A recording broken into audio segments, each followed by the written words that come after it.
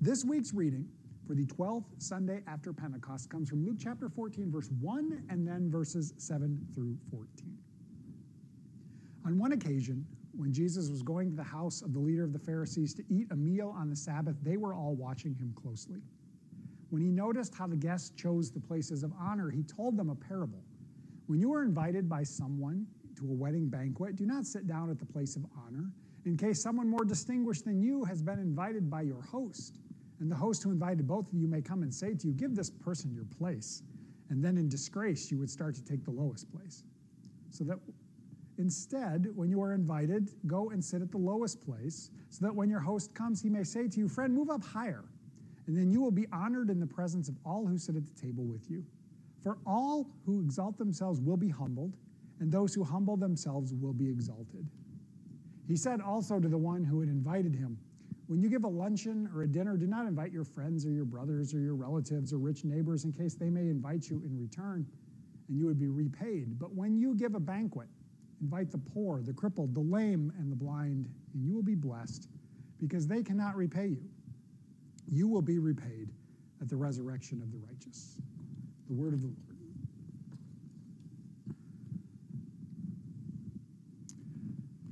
Most recently, when it comes to TV and TV shows that we watch, my wife and I have been watching a show called The Handmaid's Tale.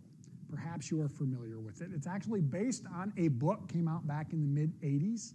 It's been going on for a few seasons now. It's been pretty popular. It's on Hulu. You can find it if you're on there.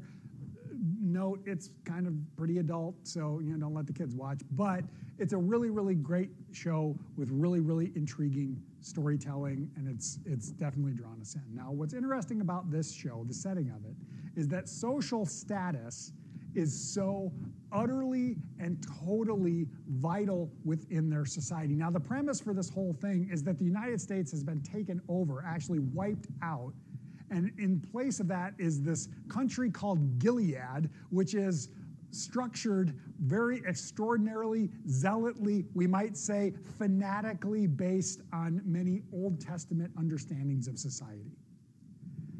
And again, social status is beyond important.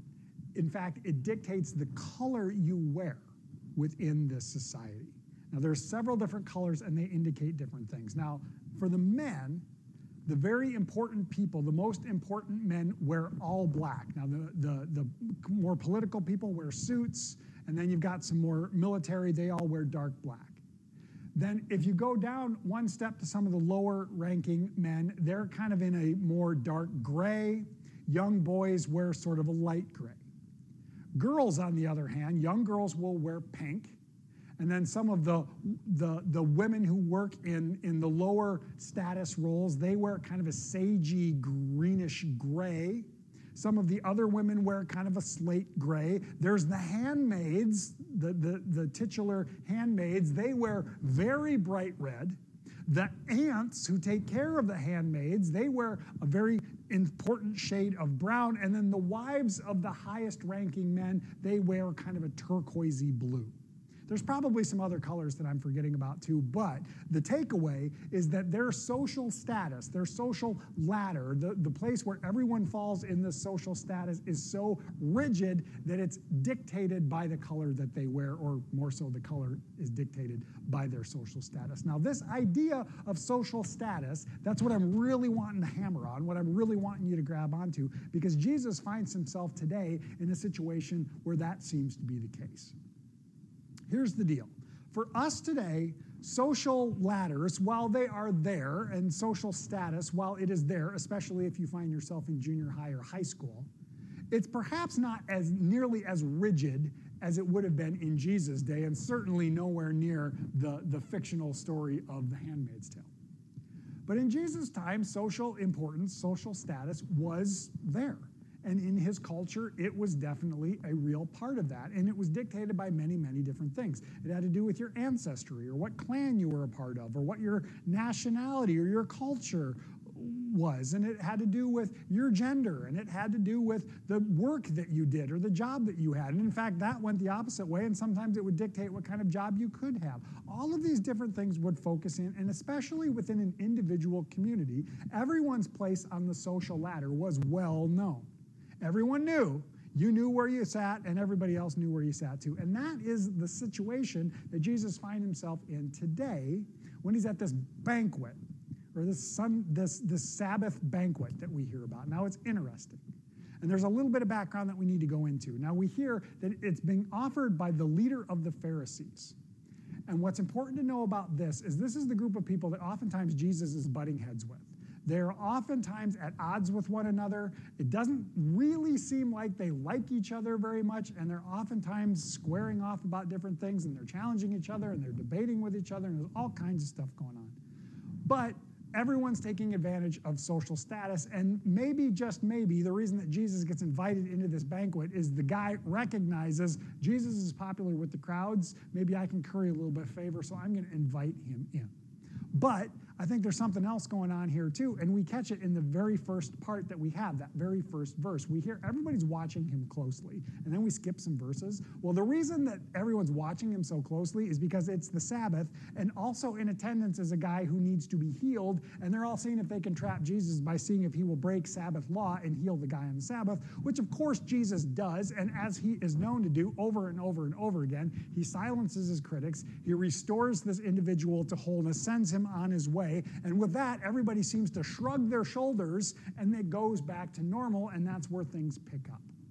Jesus is sitting there, and as he is watching this banquet unfold, he is seeing everyone taking full advantage of the idea of social hierarchy. He's watching as they jockey for position.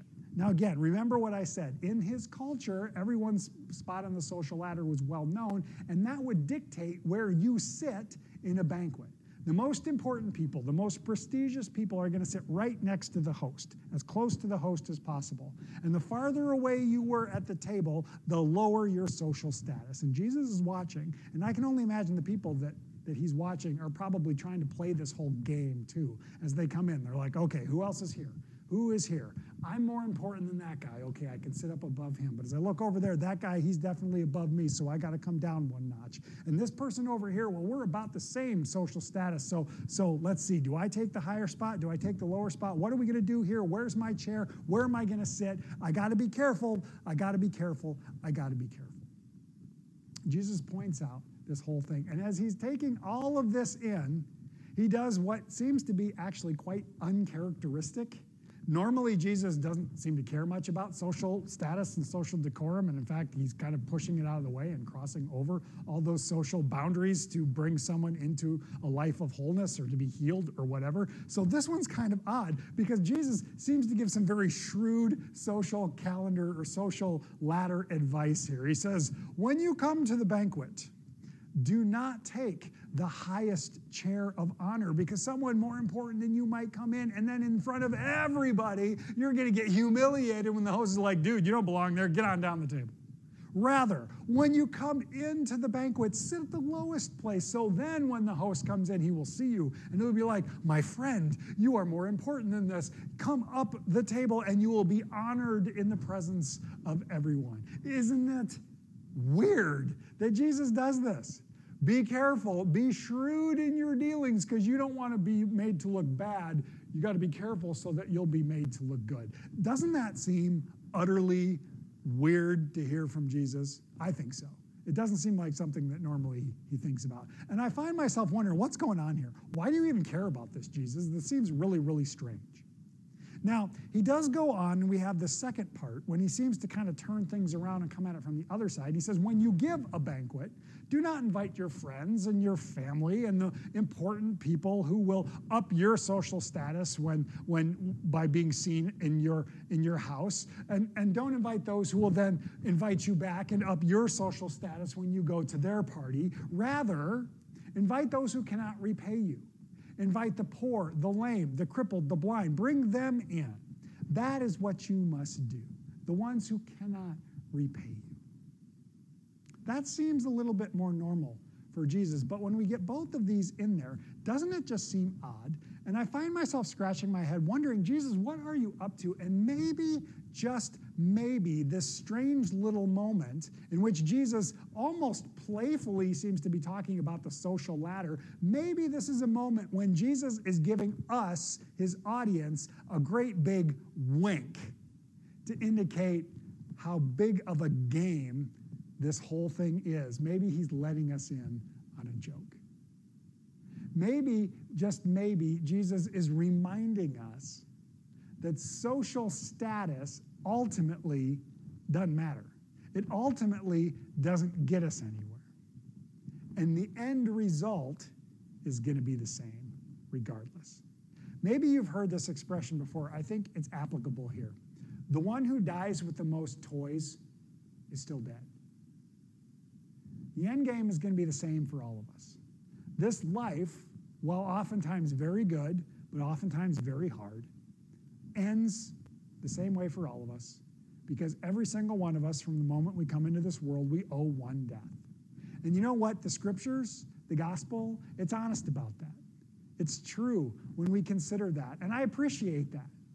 That when we think about all of this, our lives can be very good, they can be very tough.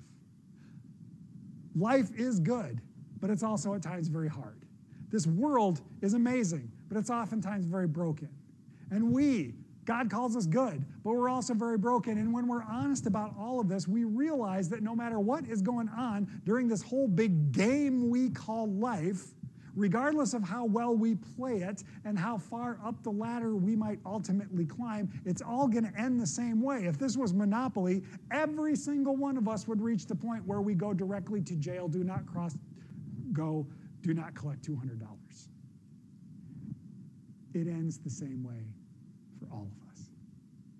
And if that's the case, what is going on here? And is there any good news to be found in this strange little teaching moment that Jesus is up to?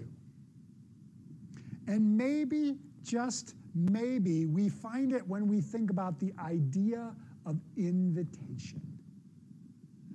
Ultimately, the faith we express believes and professes that there is more to come after this life. There is more to come in the heavenly banquet that God invites us into.